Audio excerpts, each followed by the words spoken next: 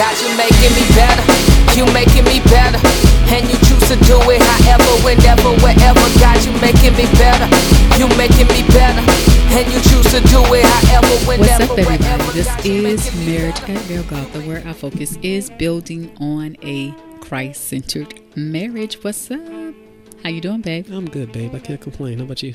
I am doing absolutely positively, as I always say. Mm-hmm. Wonderful.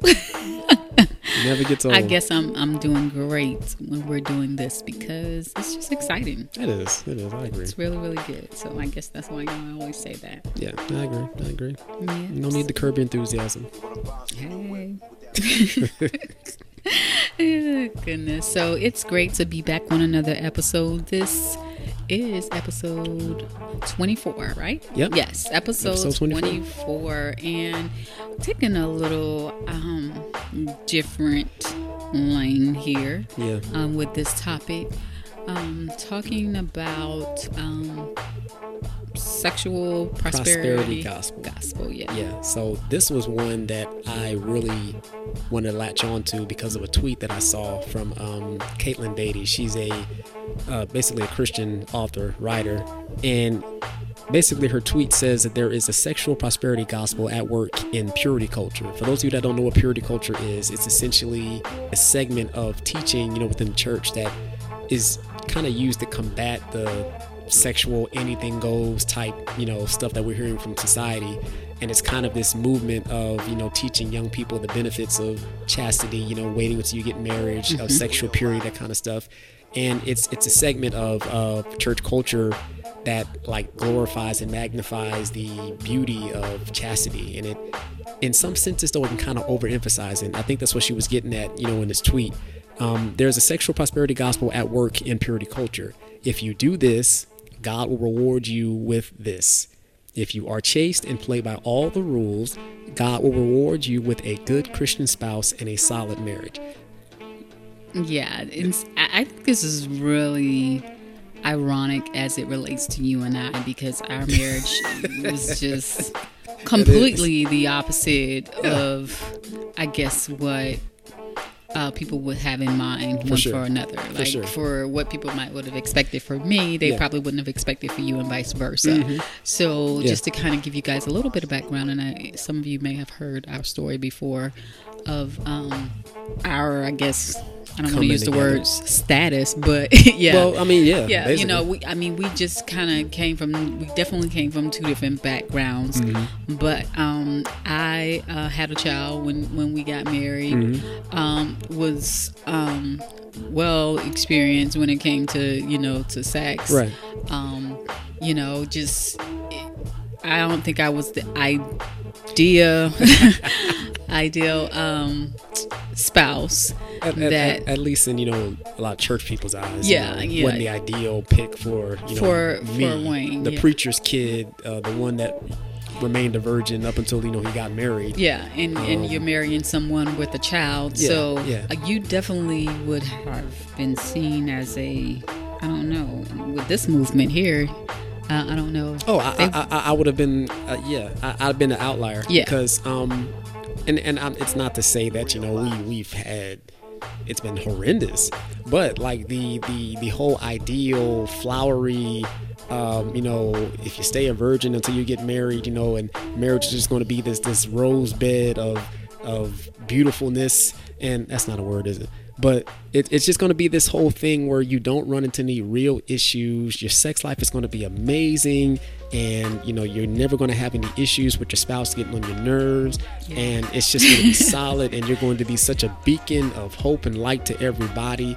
And this all comes, for the exclusive price of your virginity. Yeah. You know what I'm saying? Like it's so unrealistic. It's unrealistic. And don't get me wrong, I'm not downplaying the beauty of chastity. Oh yeah. I mean, God certainly desires us to be pure, but it's not for the purpose of guaranteeing us a problem-free marriage or problem-free sex life. And that's the issue with the sexual prosperity gospel and the prosperity gospel as a whole. So I want to kind of dig into, if you don't mind, babe, I want to kind of dig into what the prosperity gospel is for those that don't know. Yeah, definitely. Go ahead. Yeah. So the prosperity gospel, aka the health and wealth gospel, aka seed faith, Yeah. You know, we use a lot of church buzzwords in this episode, but so basically it's the idea that financial blessing and physical well-being, those are things that God always wants you to have. And anytime you have any financial hardship or poverty or sickness or disease, etc., it's either the result of some personal sin or a lack of faith. You know, faith is big in this. If you have enough faith, you know, you can speak that you're a millionaire, a billionaire, it's just gonna happen. It's just gonna happen. You know, you have. Be nice, babe. Yeah, I'm just saying. But I mean, you know, there are a lot of people that believe this. You know, if you just speak it long enough and loud enough, that it's just going to automatically happen. You know, a lot of word of faith theology is tied into this. But yeah, faith, positive speech, confession, sowing seeds financially into the, you know, quote unquote right ministry, you know, sowing in the good ground, etc., etc. Those are ways to guarantee material blessings and God's favor on your life. It's basically a contract. Wow. I mean, that's basically what it is. You know, it's you signing on the dotted line with your faith or your monetary donation or gift and saying, God, by giving you this, I'm expecting this. And the problem with that is, number one, it's not biblical. It's not. You know, it's not biblical to think that God is like some cosmic slot machine that you can, you know, put a little money in and expect, you know, a prize to come out. That's not how this works, and that's not how faith works. That's not how giving money works. That's not how it works. It's not this thing where, you know, and of course, you know, people use a lot of scriptures out of context, you know, sowing and reaping, but you sowing money doesn't always guarantee that you're going to reap money. I mean, it's just not realistic. It's problematic on a lot of levels because it causes a lot of pain to people who buy into it and are disappointed by reality. Yeah, and I think it just creates this false image of who God really is. It does. You know, because we think so many times that we have to impress God. Right. And, you know, we don't. Right. God is not looking for us to impress him with our giving, with the things that we do, or because we say, well, if I speak to this mountain and I just have this crazy faith that, you know, God just sees me as this awesome. It's really sad. It is. Because again, it just creates this false image of who God is. So many people miss the opportunity to really see who God is, to really develop an intimate relationship with God, because they have gravitated to this false teaching, false gospel. You know, this false gospel. It's just really, really sad. It really is sad. And like kind of going back into how the sexual prosperity gospel goes, and you know, we're going to be referencing an article by Caitlin Beatty that she wrote directly on this. But so essentially, it's, you know, if you stay a virgin until you're married, then God will guarantee you a godly spouse and a good marriage. I'm sure there are people listening that have found that not to be the case. I mean, how do you define a good marriage? Right. Or how do you define a godly spouse? You know, is it somebody that goes to church a lot or goes to church just as much as you do? Is it somebody who, you know, says a lot of the right things, uses the right lingo, etc., etc.? Me and Fee watch a lot of shows about people that get married, and, you know, their husband or wife winds up being like crazy on the other end, like Snapped, and, you know, Deadly Wives, and a lot of crime TV. Yeah, Who the Bleep Did I Marry, etc., etc. So yeah, we've seen this firsthand. There have even been references to married couples who started off in the church and who just thought that they were, you know, I mean, or even within marriage, like, you know, some of the teaching can be, and it's subtle. It's not really always like obvious, but, you know, you hear preach sometimes, you know, if you treat from the husband's end, if you treat your wife right, and if you love your wife like Christ loved the church, your wife will want to have sex with you all the time. You know, whenever you ask, and vice versa. You know, if you as a wife treat your husband right, you know, and submit to him as unto the Lord, you know, he's always going to have a good attitude toward you. He's always going to do right by you. He's always going to treat you, you know, right, and that kind of stuff. And that it doesn't always happen. It does not. You know, you doing this, you taking this action doesn't always guarantee the results that you're looking for. And that's the danger of this. It causes a lot of people to really be disillusioned with God and with what the gospel really entails. I mean, the gospel is not about me doing something in order to gain. The gospel is about what we receive through what Jesus did for us. So yeah, it's problematic on a lot of levels, and I just thought it was interesting seeing that tweet and even seeing the article, and I figured, this is something we could rap about. Definitely. Yeah. I think it's just really important that we take the blinders off when it comes to marriage. Right.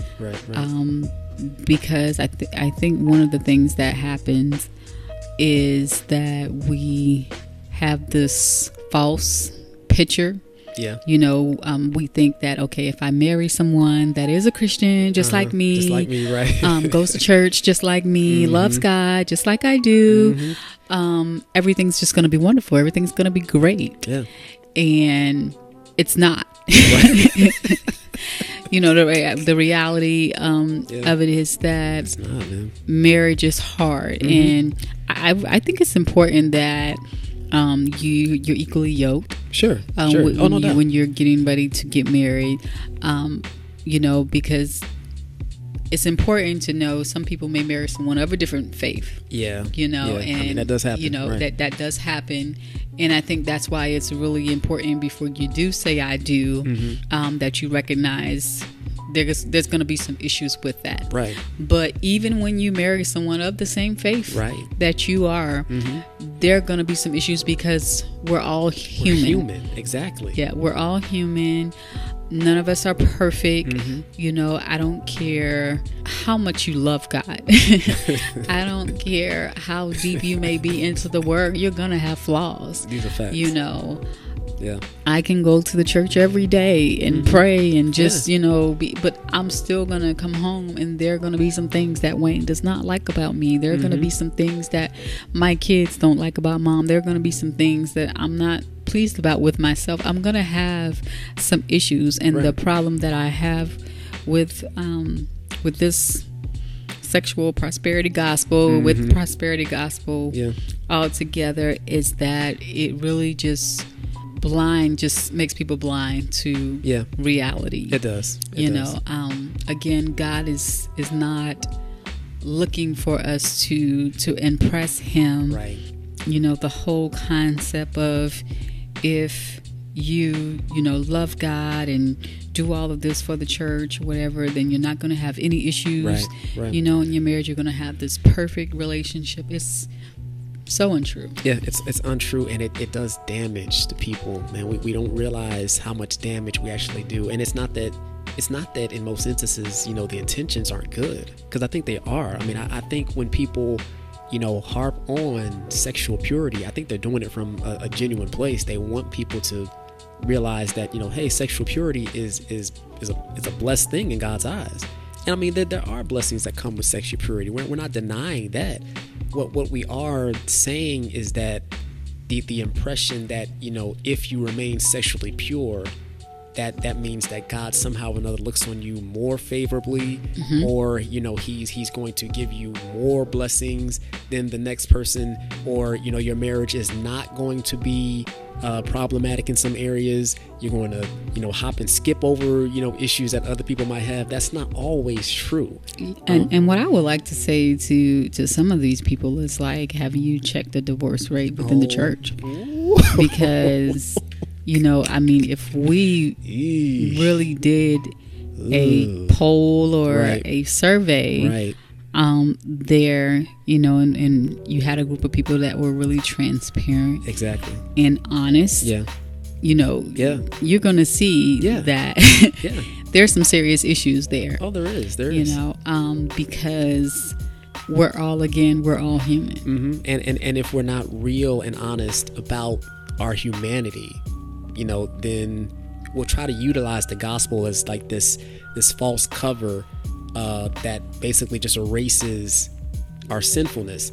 The gospel itself is the good news that Jesus came to die for our sins and to give us a righteousness that we could not give ourselves. It's not, you do this and you earn some status or some level of righteousness, or some level of favor or some level of prosperity from God based on what you do.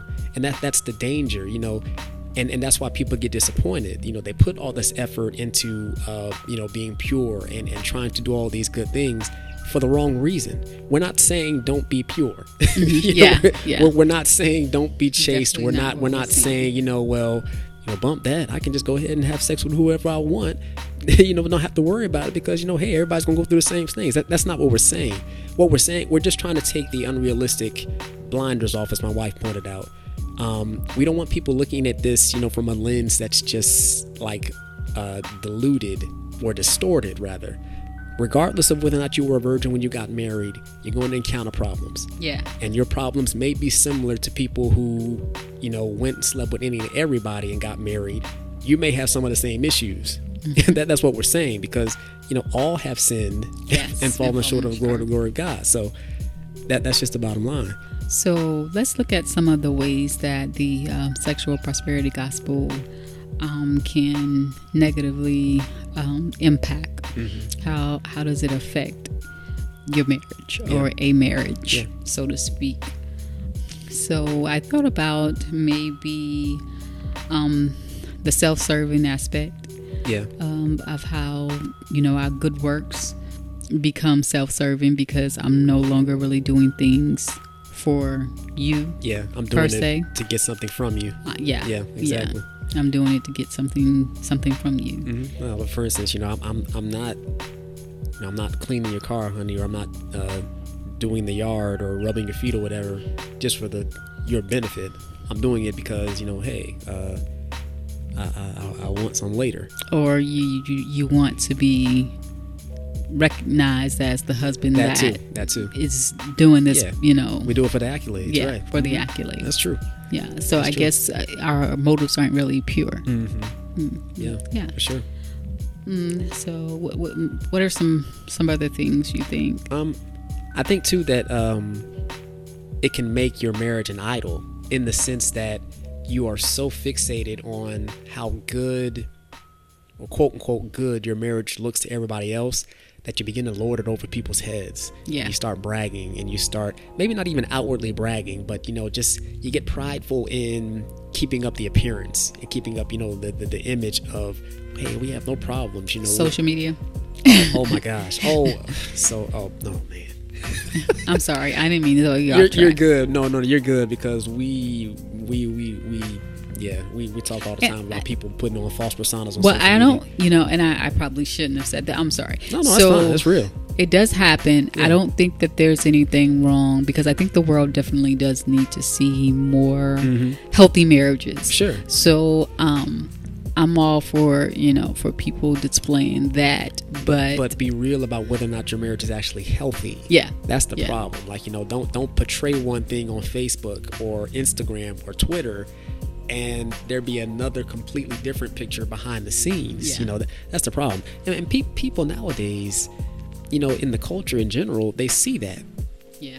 I mean, they can see right through our facades and stuff like that. So I mean, that's why in a lot of instances, despite the big push that a lot of the churches made to make marriage just this glorious, beautiful, incredible thing, and it is, and it should indeed, be honored and be seen as good, but we've tried to do that at the expense of being real with ourselves. And I mean, you don't have to make a choice between being real and trying to appear good. You can do both. Gotcha. you can be legitimately, really solid in your marriage. You don't have to put on the front. Me on that. Okay, I get it. Yeah. No doubt. So I think that we can really, lose focus sometimes on what marriage is really supposed to be, because we're chasing this sexual prosperity gospel. Yeah, we're chasing a lot of benefits, and we're not really chasing the God who's ordained and given us the benefits. And I think a representation of marriage ultimately is a representation of Christ. And there is some suffering, because Christ suffered. Right. And so to say that we're not going to suffer. Exactly. If we do these things, right. If we do these things, you're never going to suffer in your marriage. Is that really a true representation of the gospel of Christ and everything that he endured? I think we really got to be honest about that. We do. And ask ourselves that question. Are we really losing focus on what marriage is really supposed to be? Very true. So, I mean, looking at Caitlin Beatty's article, I really thought it was really well done. And she also pointed out that a lot of people, a lot of, preachers and stuff like that who have been big proponents of this sexual prosperity gospel, ironically, some of their marriages, have ended or fallen to the wayside. And I don't say that, as just this whole finger pointing, well, you were wrong, that kind of thing. That's not the point. The point is, like, that's one of the dangers here. If we paint this picture that, if you do these things, that everything is going to turn out hunky-dory and okay, and they don't, the world looks at that.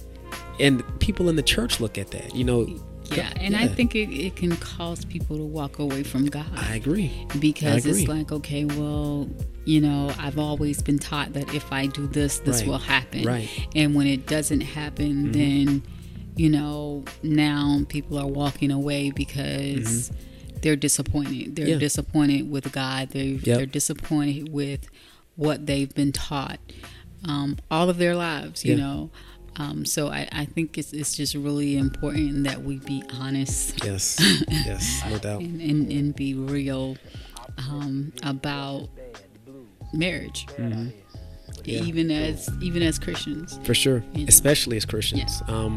Because we hold ourselves to a higher standard than the world, and I get that to a certain degree, but at the same time, the way we hold ourselves to that standard, we paint this picture to them that basically we're better than them. And it shouldn't be us versus them. It shouldn't be against the world, because we are the world. Okay, Mike. Whatever. No, I get what you're saying. I mean, it's we in the sense we're in the world, but we're not of it. And I love an illustration that was given a few weeks ago. Talking about the salt, us being the salt of the earth. We're the salt of the earth, but in most instances, when we think of being the salt of the earth, we think of ourselves in this salt shaker that's separate from everybody else. Yeah. And God is supposed to take us from that salt shaker and sprinkle us. That's not a bad illustration, but salt in its natural state is actually in the dirt. Yes. So we're the salt of the earth in the sense that we're actually in the dirt with everybody else. That's right. And from that place, we're supposed to have influence. So I mean, I think when we take that perspective on it, it'll help us to kind of come off this high horse of, we're as Christians, we have better marriages, we have better relationships, we have better this. No, that doesn't always work. I mean, I know plenty of people who are not Christians at all that have awesome marriages, and I don't begrudge them that. I give God glory for that, because, God is obviously evident in what they're doing, in that, because everybody's an image bearer. So everybody at some point can give off some characteristic of God. But I'm not going to say that, because I'm on the Jesus boat, that I'm automatically guaranteed a better relationship. No, it's just I have a relationship with Jesus and they may not. But that doesn't mean that they can't have a good relationship. And we just have to get off that. We just got to get off that high horse, man. And I think the more we're real and the more we're open and the more we're honest, I think the better impact that we can have on the culture when it comes to marriage and relationships, and just putting away this whole false notion of this sexual prosperity gospel. And I think, we can draw more people to Christ if we are open and honest, and we are transparent about, yes, I love God. Yes, I'm a Christian. Right. Yes, I'm a believer. And I have some of the same issues that you probably have in your marriage. Right. But there is a Savior, there is someone that can help you, to make it through this transition issue or whatever it may be, that can give you a peace in what you're going through. Exactly. Instead of saying that, no, we don't have issues because we did this. We followed these steps, we followed Christ. Exactly. And again, going back to what you said, I definitely wanted to reiterate that, I think it's a beautiful thing to be able to marry someone and still yet, you have your virginity and they have their virginity. Yeah, I think I agree. No doubt. That's phenomenal. Yeah. Of course, I have two children, 2 girls, and that's our prayer for them. Our prayer for them. But we don't want them to think that, if you do this, then you're guaranteed to have a marriage that's not going to have any issues. Right. Your husband is just going to love you so much, and just it's really giving them a false hope. It is. And again, it does more damage when those hopes are dashed, and that false idea or that false story that we gave them doesn't pan out. I mean, that can do more damage to their faith than if we're just open and honest with them and say, look, our prayer for you and our expectation is that you remain pure until you get married. That does not guarantee that everything's gonna be hunky-dory. Y'all still gonna have issues. Y'all still gonna have to work through things. If we're open and real with them about that, and we say Jesus is there in the midst of it, it can help you through it, as opposed to saying, if you do this, if you do that, if you do this, if you do that, boom. It's just guarantees. That realistic approach, I think, will give them a much healthier perspective and a much healthier foundation to go on, as they go into marriage. So, yeah. Well, this has really been great. Yeah, it's been a very interesting conversation. We'd love to hear some feedback from you guys. Maybe someone could even offer some more insight into this. Yeah, definitely. I don't know. It's an insight into a false gospel, but insight into the conversation of of what we're talking about today. But it's definitely been interesting. I'm gonna definitely do some more research other than the few articles that we've read. Yeah, and me too. Just kind of really digging some things out. But this has really been great, hon. It's been good, babe. Super excited about where God is taking marriage at Golgotha. Yes. Just some of the things that we've been kind of brainstorming and the topics that we've been talking about, because we definitely want to be relatable, and most importantly, we want to be relevant. Yes. Yep. Indeed. So thank you guys so much for listening to Felicia and Wayne at Marriage at Golgotha. We're out. Yep. Signing off, y'all. Thanks so much for listening to Marriage at Golgotha. We really appreciate you guys for listening. Thank y'all. This is always phenomenal. It's always wonderful. Always fun. Yes, always fun. So, babe, tell them where they can check us out. All right, everyone. You can catch us on Facebook. Just type in Marriage at Golgotha. It's GOLGOTHA. And be sure to like our page, too. Follow us on Twitter and Instagram. Our handle is M@G_podcast. That's MATG_podcast. Now, we found that for our Apple users and for our Android users, there are 2 really quick and simple ways to listen. So if you got an iPhone or an iPad or an Apple product, you can check us out on iTunes. For our Android users, check us out on Google Podcasts. You don't have to download an app. You can just plug and play and listen to us that way.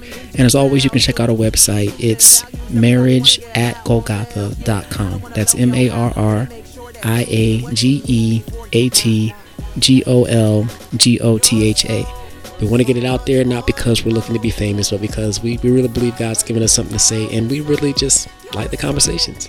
That's right. So please remember to keep it real, keep it live, keep Christ in your marriage. A to the men. Much more to me than a way to get rich. I can't sell your lies because I recognize that I'm held accountable. If I keep speaking what keeps keeping us stuck inside of this ditch. Yeah, we broke what money can't fix. What no needle can't seem to stitch. Sitting in the dark but ain't no switch. Ain't no cycle but I predict.